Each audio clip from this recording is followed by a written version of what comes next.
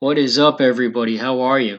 So, normally we don't do this and we get right into the introduction and then the show, but for this three-part series, I just feel inclined to have an introduction before the show. What an absolute honor and a privilege. We are going to present a three-part series here with two incredible human beings, great men, great fathers, great cops, and you're going to be in for a treat on this one. I have a feeling we could sit down and talk for hours between the three of us. We've got a three-part series, and it starts right now.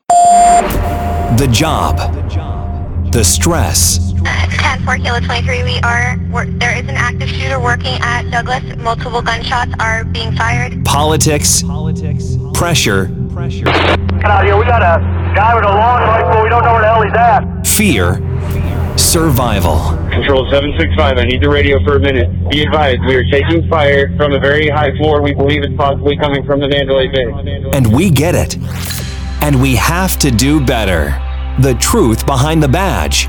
Presented by the Team South Florida Law Enforcement Charity.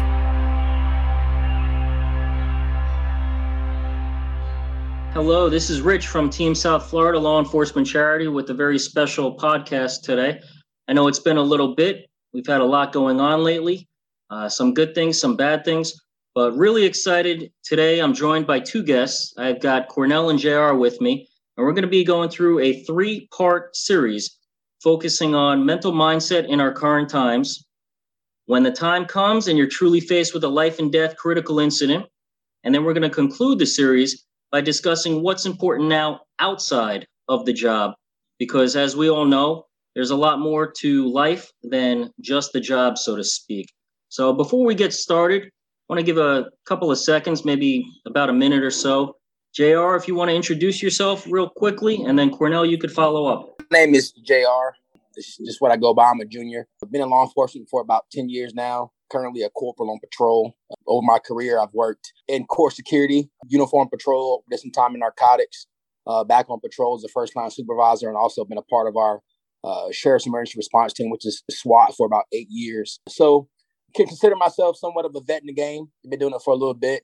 Got that first part of my career pretty much down in the books and looking forward to knocking out the next 20. So very nice. Well, thank you for joining us. Cornell, how about you? So 2021 is going to be year 14 for me. I've moved around a little bit. I've done criminal investigations, uniform patrol. I volunteered my time with some special operations, different scenarios, and currently assigned to the patrol division. Sounds good. And do either of you have any military experience? You don't have to name the specific branch, but just a flat out yes or a no. Well, it's going to be a no for me. I have zero military experience. I was a college athlete, so that's my background.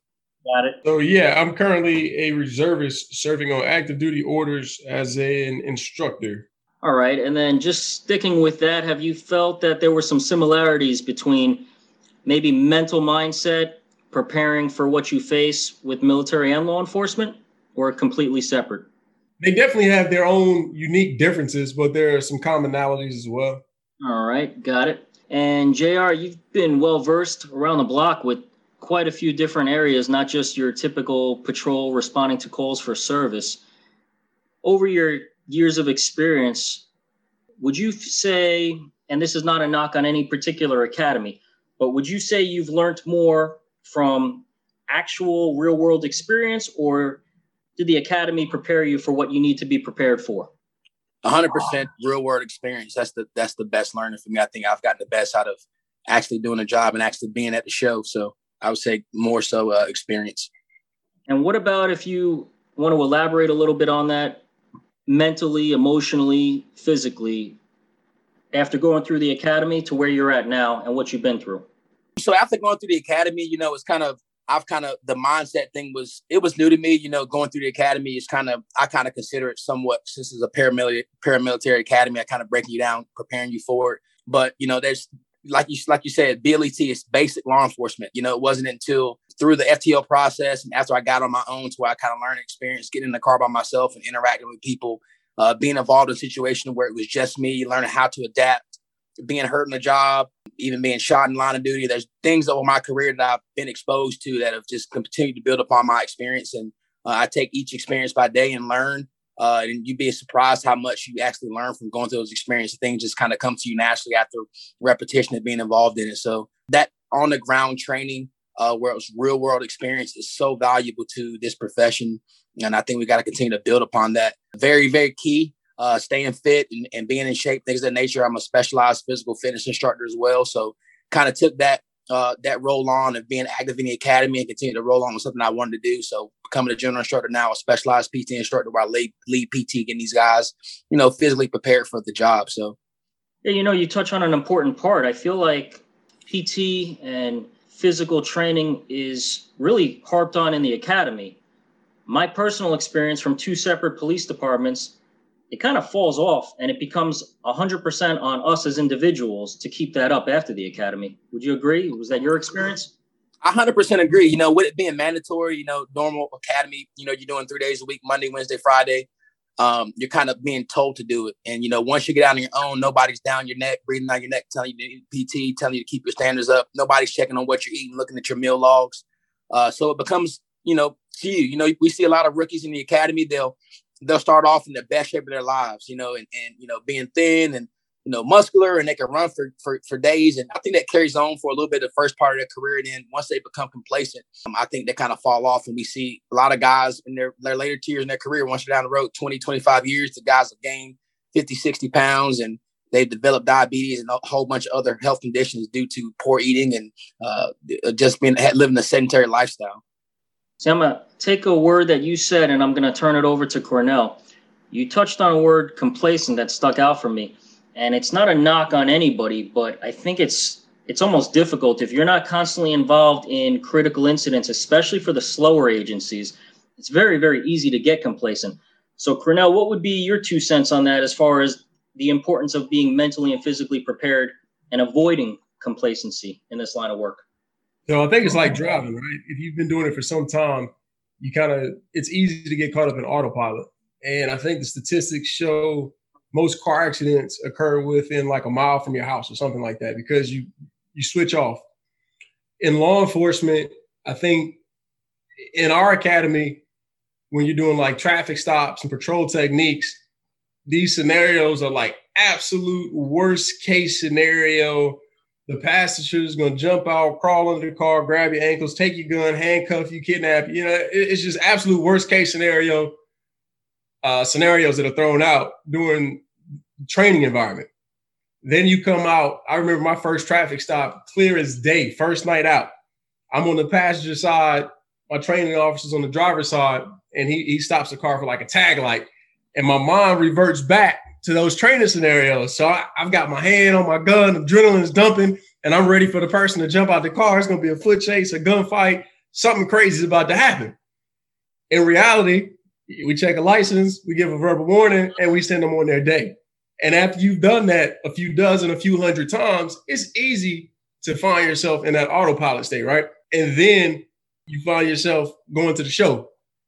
And that's when we say going to the show, it's that moment of truth where it's do or die, and your grit is tested, your skill sets are tested, your tactics are tested, your will to live is tested.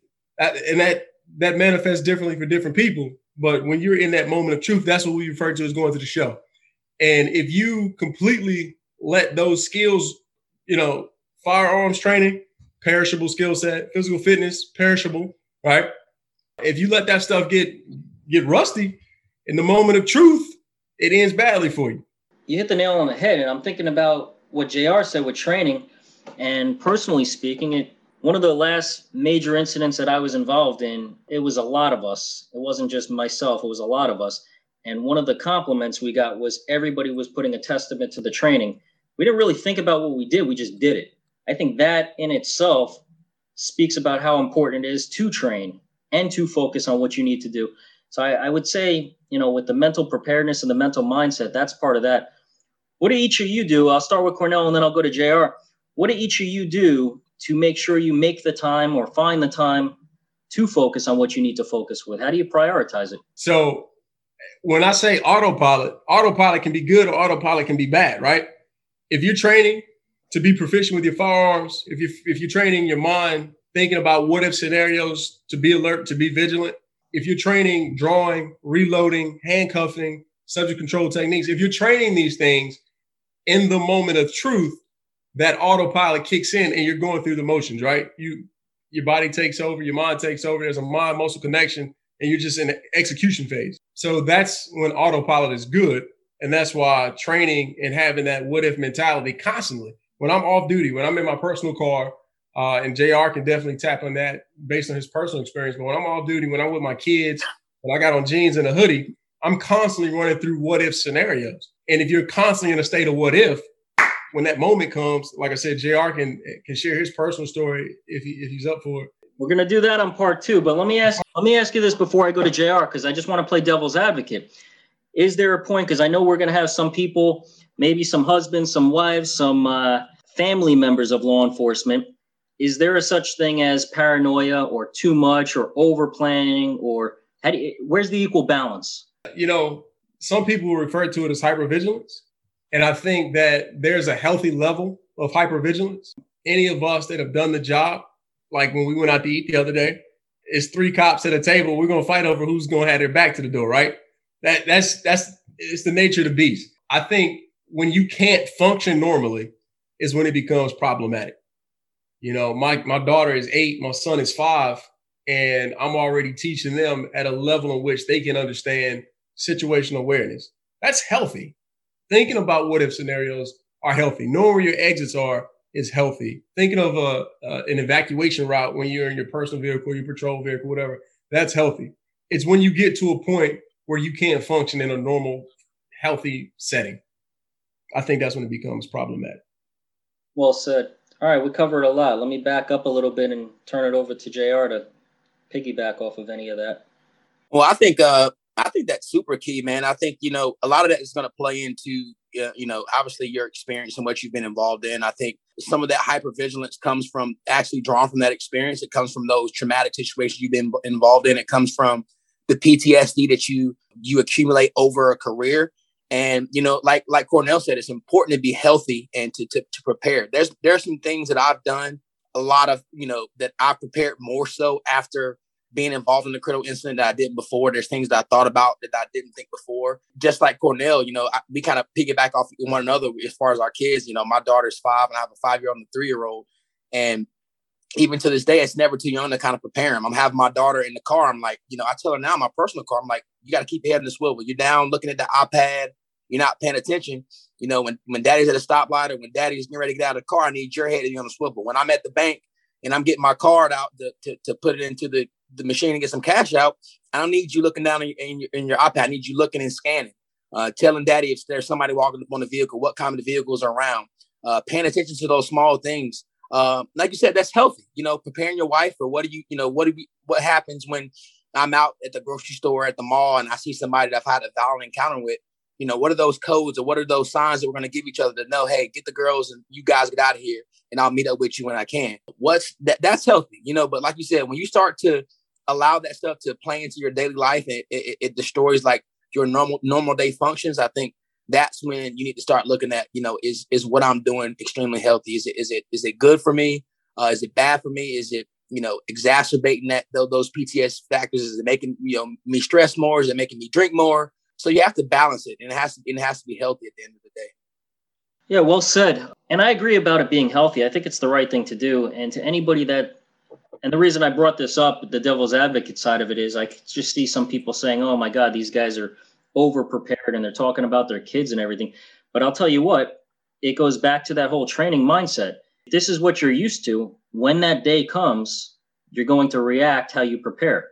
And you don't want to be unprepared. You don't want to not have any mindset whatsoever about what you should do when that happens. And then it actually happens. So how do you, JR, how do you prioritize being a busy guy with everything going on? Do you find the time? Do you make the time? How do you make sure you're prepared?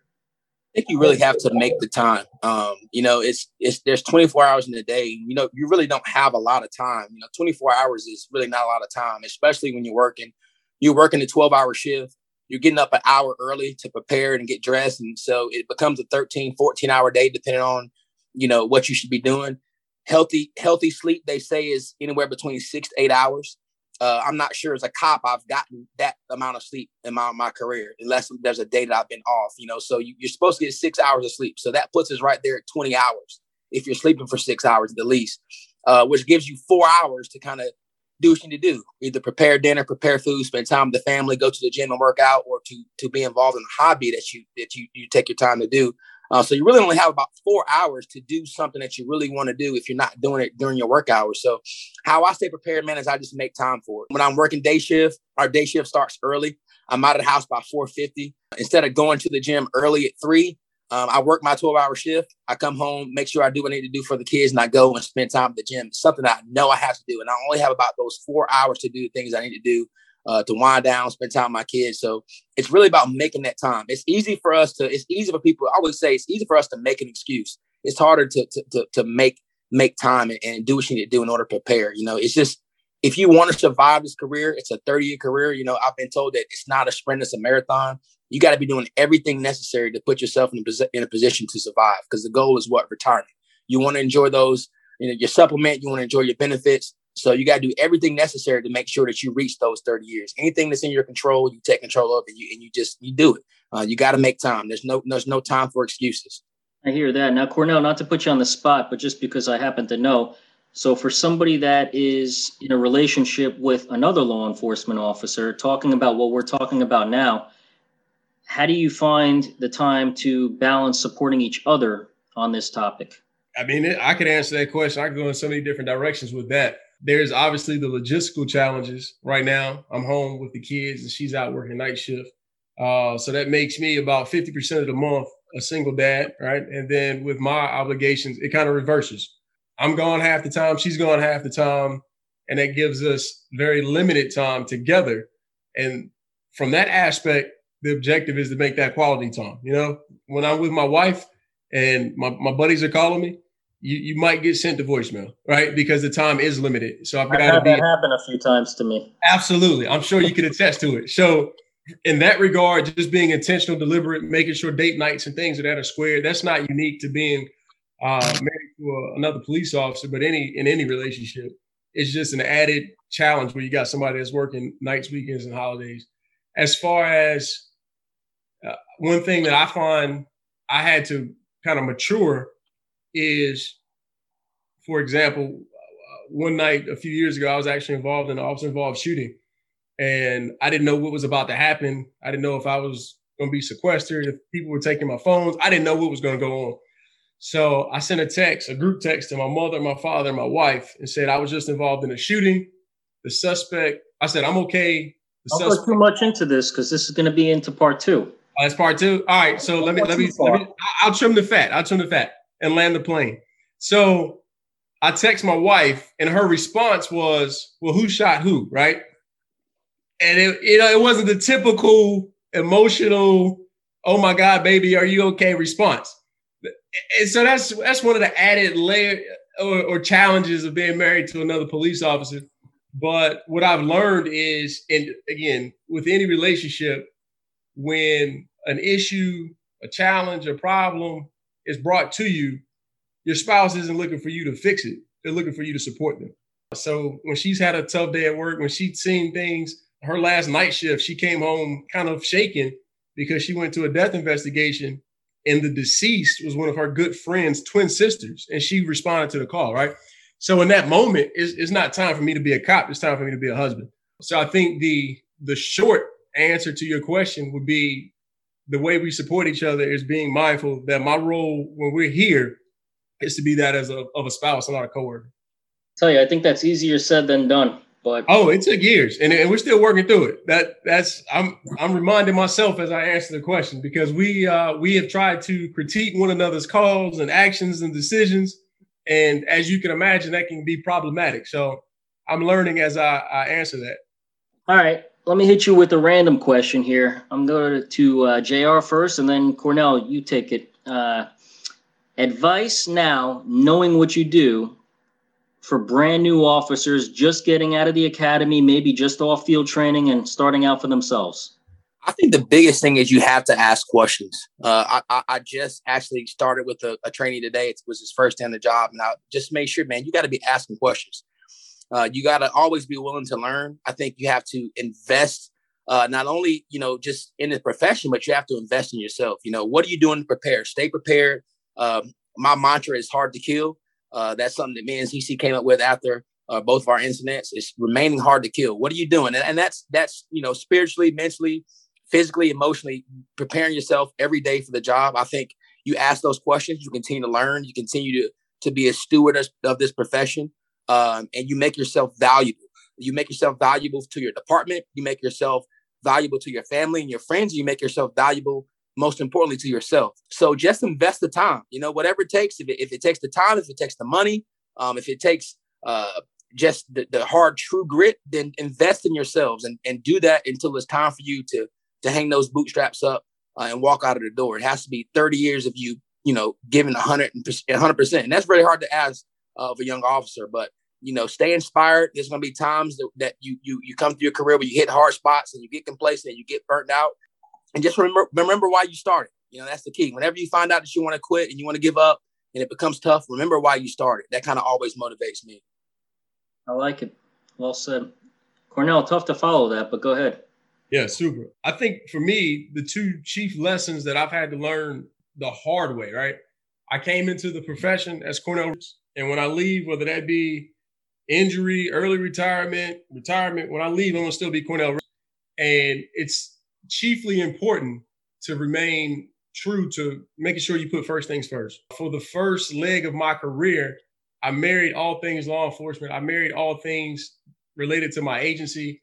I went in early. I stayed late. I went in on days off. I volunteered for overtime, special assignments. I was married to the game. At that phase, my daughter, my wife and I were dating, got married, had a daughter. And I can tell you, I neglected my family doing what I thought was noble at the time, right? We're gonna have a whole part 3 to this, and you're gonna be perfect for it. Yeah. And so the big lesson for me is just keeping first things first. My dad, one of the toughest things that, I've got to live with, my dad called me one night and said that his mother was in the hospital and the doctors were saying we needed to get there. And I had just gotten a promotion, got to a new unit, and I was basically in charge of the unit. And I told my dad, man, I got to be at work tomorrow. They need me, right? And it was an earnest belief is that I was needed to be there. And my dad went on and his mother passed and I wasn't there. And that's a tough thing, man. So through tough lessons and harsh realities, I realized that when the chips are down, the people with the last name Richards are going to be the ones that are going to still be there regardless. So for the past few years, I've kind of got a renewed second chance at making right with those, the friendships I had before law enforcement and just making sure that family is first. Love the job, love your community, love what you do, help everybody you can help. But family's got to be first to remain grounded, for sure. Well said. And I can't tell you, myself included, how many people in this profession, I think you learn the hard way, or I think it takes some years before, I don't know, it's like a cinder block falls out of the sky and hits me on the head and I woke up. I think having children changes you. Mm-hmm. Being there, being involved as a father, especially for your children. But I could echo exactly what you said. My first several years in law enforcement, coming in early, staying late, volunteering, all that stuff. But that's going to all go into part 3. All right. So same question, but a little bit different now because I like where both of you guys are at mentally. And I think the 3 of us are kind of aligned with this. What do you say, advice for seasoned veteran officers? And I know you've got so many different kinds. We can all attest to it. You've got your seasoned vets that are happy, helpful, had a great career. You've got your retired on duty, salty, disgruntled veterans. You've got some that just skate by. But if you had to just sum it up, focusing on success and being able to survive, what would you say to a seasoned veteran? And this one, we'll start with Cornell, and then we'll follow up with JR. I would say it's 2 prongs there, right? In this line of work, you're going to see things and you're going to do things that the average human being should never see or have to do, right? And in order to stay emotionally, mentally, spiritually grounded, my advice would be find a confidant, find somebody, that you can unpack these things with, that we're starting to see a turn, but we're not quite where we need to be. when you and I came on, it was be strong, lace up the bootstraps, stay focused, keep pressing. And the reality is we're human, right? I personally been shot at, had to shoot, held dead babies, unsuccessfully performed CPR. I've seen all the worst that humanity has to offer. And I don't care how strong, how tough you are.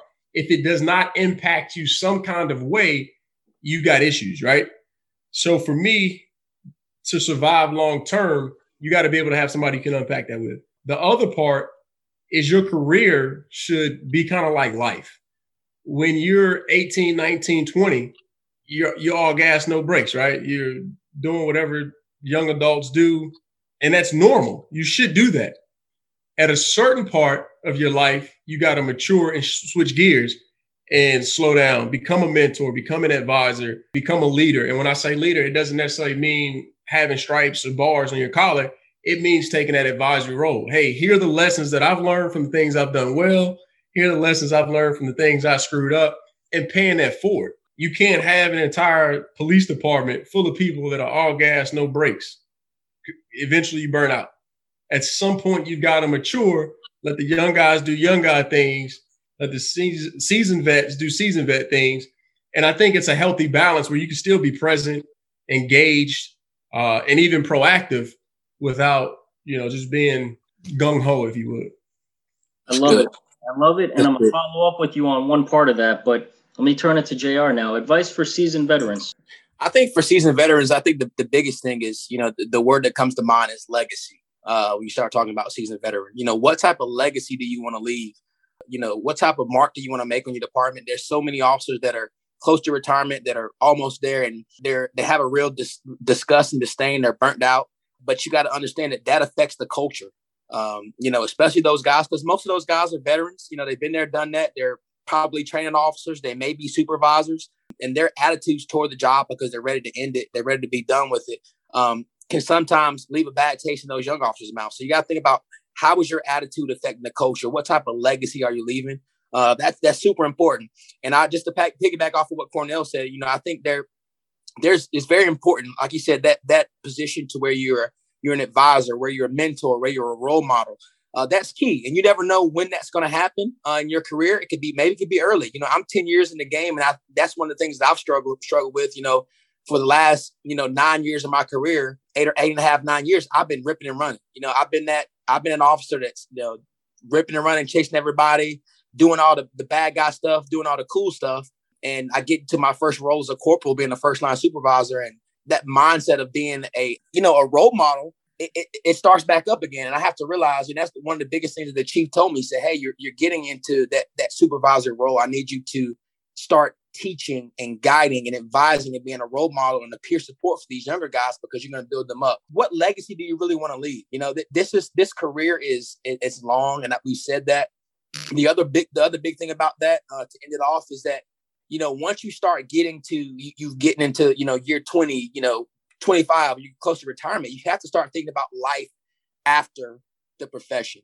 We know that most of those guys, a lot of times, if you look at officer down, a lot of these officers that are getting killed in line of duties, they have, they're 15, 20 year veterans, so they've gotten halfway through their career, almost to the end. And then something tragic happens because they've either let their guards down and let themselves go. So, it's almost expected for those young guys, the young officers who to kind of, I hate to say this, but kind of fall off early, just being clueless and not having the experience. But you expect those older officers, those veteran officers, to do the right thing, to understand the job, to do necessary things to survive. And surviving, after the job is key. Law enforcement, the life expectancy after retirement is only 5 years. Guys work their butts off for 30 years. And in 2 years, they die on the couch due to a heart attack because they didn't prepare themselves mentally and physically, emotionally for life after the job. You're running all day and night. And eventually you come to a point where you become sedentary. What are you going to do? So, what legacy do you want to leave at the end of the day? I think that's the biggest thing. When you walk out of that door, it's like, it's retiring. It's like hanging that jersey up. You want people to look at that name and be like, I remember that guy. He was special. He was a leader. We need more people like him. So. Man, I love this.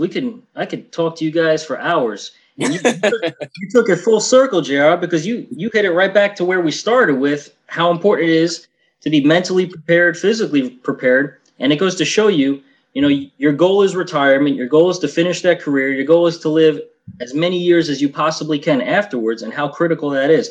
Let me see here. It was a couple things, but all right, going back to Cornell, I want to talk about real quick, and then we'll wrap this up. Part 2 is going to blow everybody away. I know that for sure. Going back to Cornell, you were talking about Confidant and what you do with what you see and everything. I'm just going to throw, I'm not a big stat guy, but I'm just going to throw 2 at you real quick. So, do I need a calculator? No, I'm all right. Thank you. I appreciate the support, though. All gas, no brakes. 2020, 177 confirmed suicides that we know of that were confirmed. And I say that because there's probably more that we don't know of, and there's probably more that were not appropriately classified as suicide. That's just for police officers in 2020. 2021, we're not done with February yet, and we're already at 23. So I wanted to harp on something you said earlier, because luckily for me, it was harped on by some really good FTOs very early on in the game, that what you see is not necessarily healthy, and you have to do something with it. What I found was, talking to friends outside of law enforcement, I got frustrated because they didn't understand, and then I would have to go and explain the basics. So I ended up developing close friendships with maybe 1 or 2 guys that I can really confide in, and then we bounce off information to each other. So I wanted to harp on the whole peer support thing, coping, friends, having that confidant. I think that was a very, very good point that you mentioned, and I just wanted to take a second to harp on that. JR, you agree with that? I 100% agree with that. I think it's a great question. I think it's gonna open up a lot for us over this 3-part series. But that's super key, Rich. I 100% agree with that. All right. And then before we wrap it up, Cornell, with everything going on these days in the world, and we're not talking politics, but with everything going on in the world these days, if you could explain anything to the general public, somebody that's not in law enforcement, they turn on the news, this critical incident, this is a controversy, this is horrible, oh my God, look what the police did. Have at it. I think the easiest explanation is police officers are human. Police officers, some do make mistakes. When they make mistakes, they should be held accountable. Unfortunately, what we're seeing 9 times out of 10 is a 10-second, 30-second clip that is a very small fraction of a greater moment or from a certain angle. If you go to YouTube, there are videos out there where it looks horrible from one angle, then another angle appears, and you're like, oops, I didn't know that, right? So when we see these scenarios, we have to, 1, consider that what we're saying is not all there is to know, allow for a full and thorough investigation. And when these officers misstep, I think any good police officer would agree that they should be held accountable. I'm not opposed to police reform. I'm not opposed to holding officers accountable when they misstep.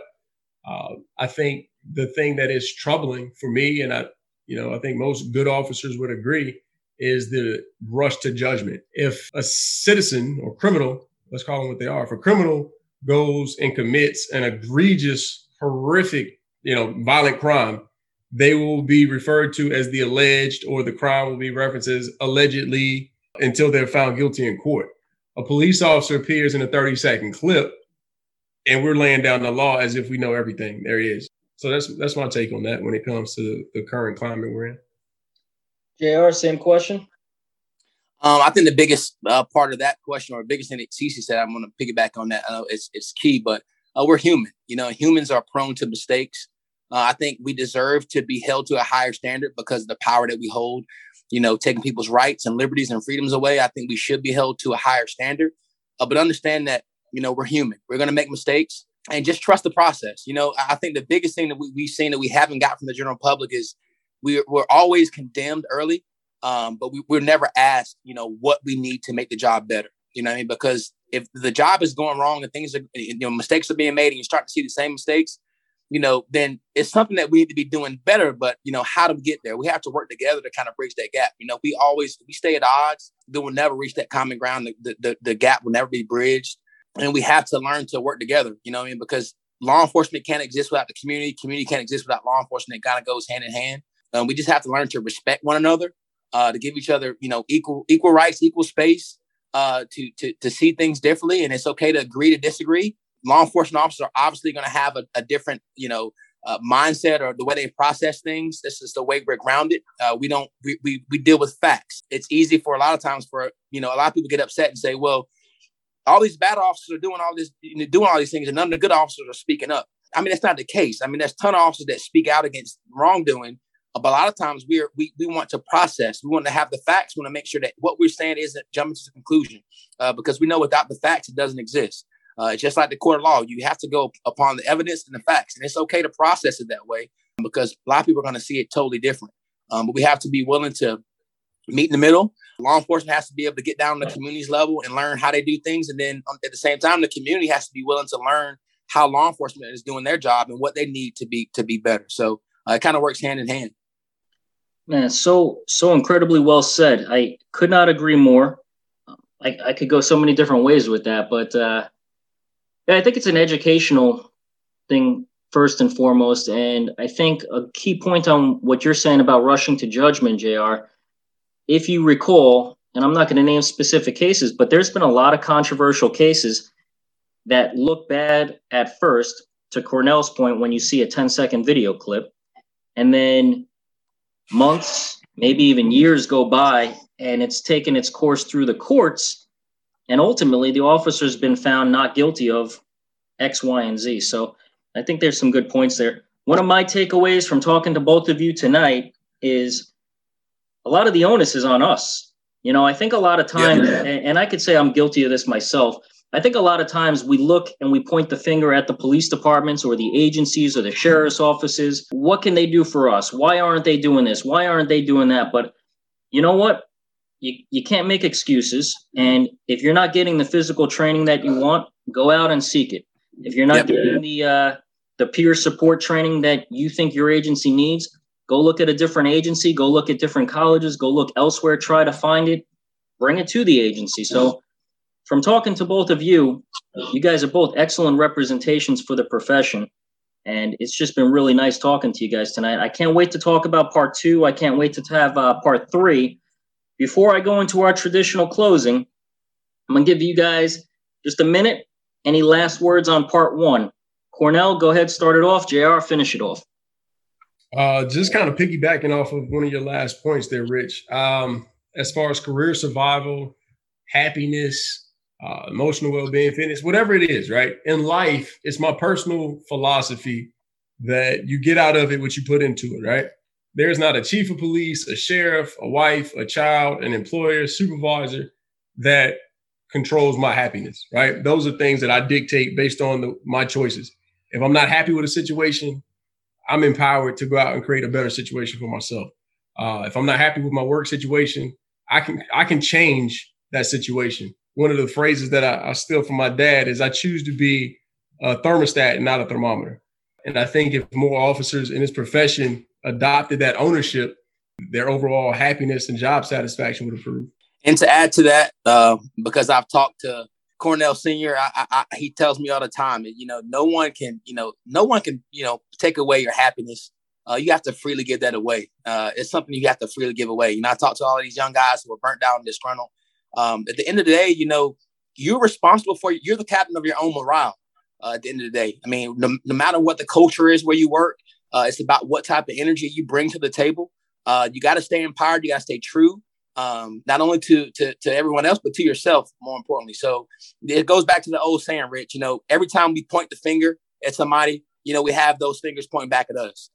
That's super key. I learned that at a young age. Every time you point that finger, you got 3 fingers pointing back at you. So you have to realize that sometimes it's not on everybody else. It's not the culture. It's not your supervisor. It's not the public. Sometimes it's your attitude and how that affects a job. And you really have to look yourself in the mirror every day. You got to challenge that person in the mirror every single day. Are you doing everything necessary to make yourself happy, to put yourself in a position to where you will be successful? I think that's super key. I love it. Well said. Well, gentlemen, it has been an absolute honor. I hope both of you stay safe. And we'll head for part 2 in probably about 2 weeks or so. We'll play it by ear, but I'm looking forward to that one. For our traditional closing with Team South Florida, we like to honor a fallen police officer that was killed the same day that we have our podcast. So We're going to go back to February 22nd, 1908. And we're going to go to North Carolina, where Fayetteville Police Chief James Benton was tragically killed in the line of duty. Chief Benton and his family were about to sit down for dinner at their home when a woman ran to the chief's house. The woman told Chief Benton that a male suspect was drinking and trying to kill her. Chief Benton immediately stopped what he was doing, walked away from his family, walked away from his dinner, grabbed his pistol, grabbed his cap, and exited his residence to investigate. The suspect happened to be hiding in a stable directly behind Chief Benton's home and immediately began running toward Chief Benton. Unfortunately, the suspect was able to shoot Chief Benton in the face before Chief Benton was able to retrieve his pistol from his pocket and defend himself. The suspect was subsequently wounded by Chief Benton's son, later arrested, convicted of murder, and hung. May Chief Benton rest easy, in peace, and never be forgotten.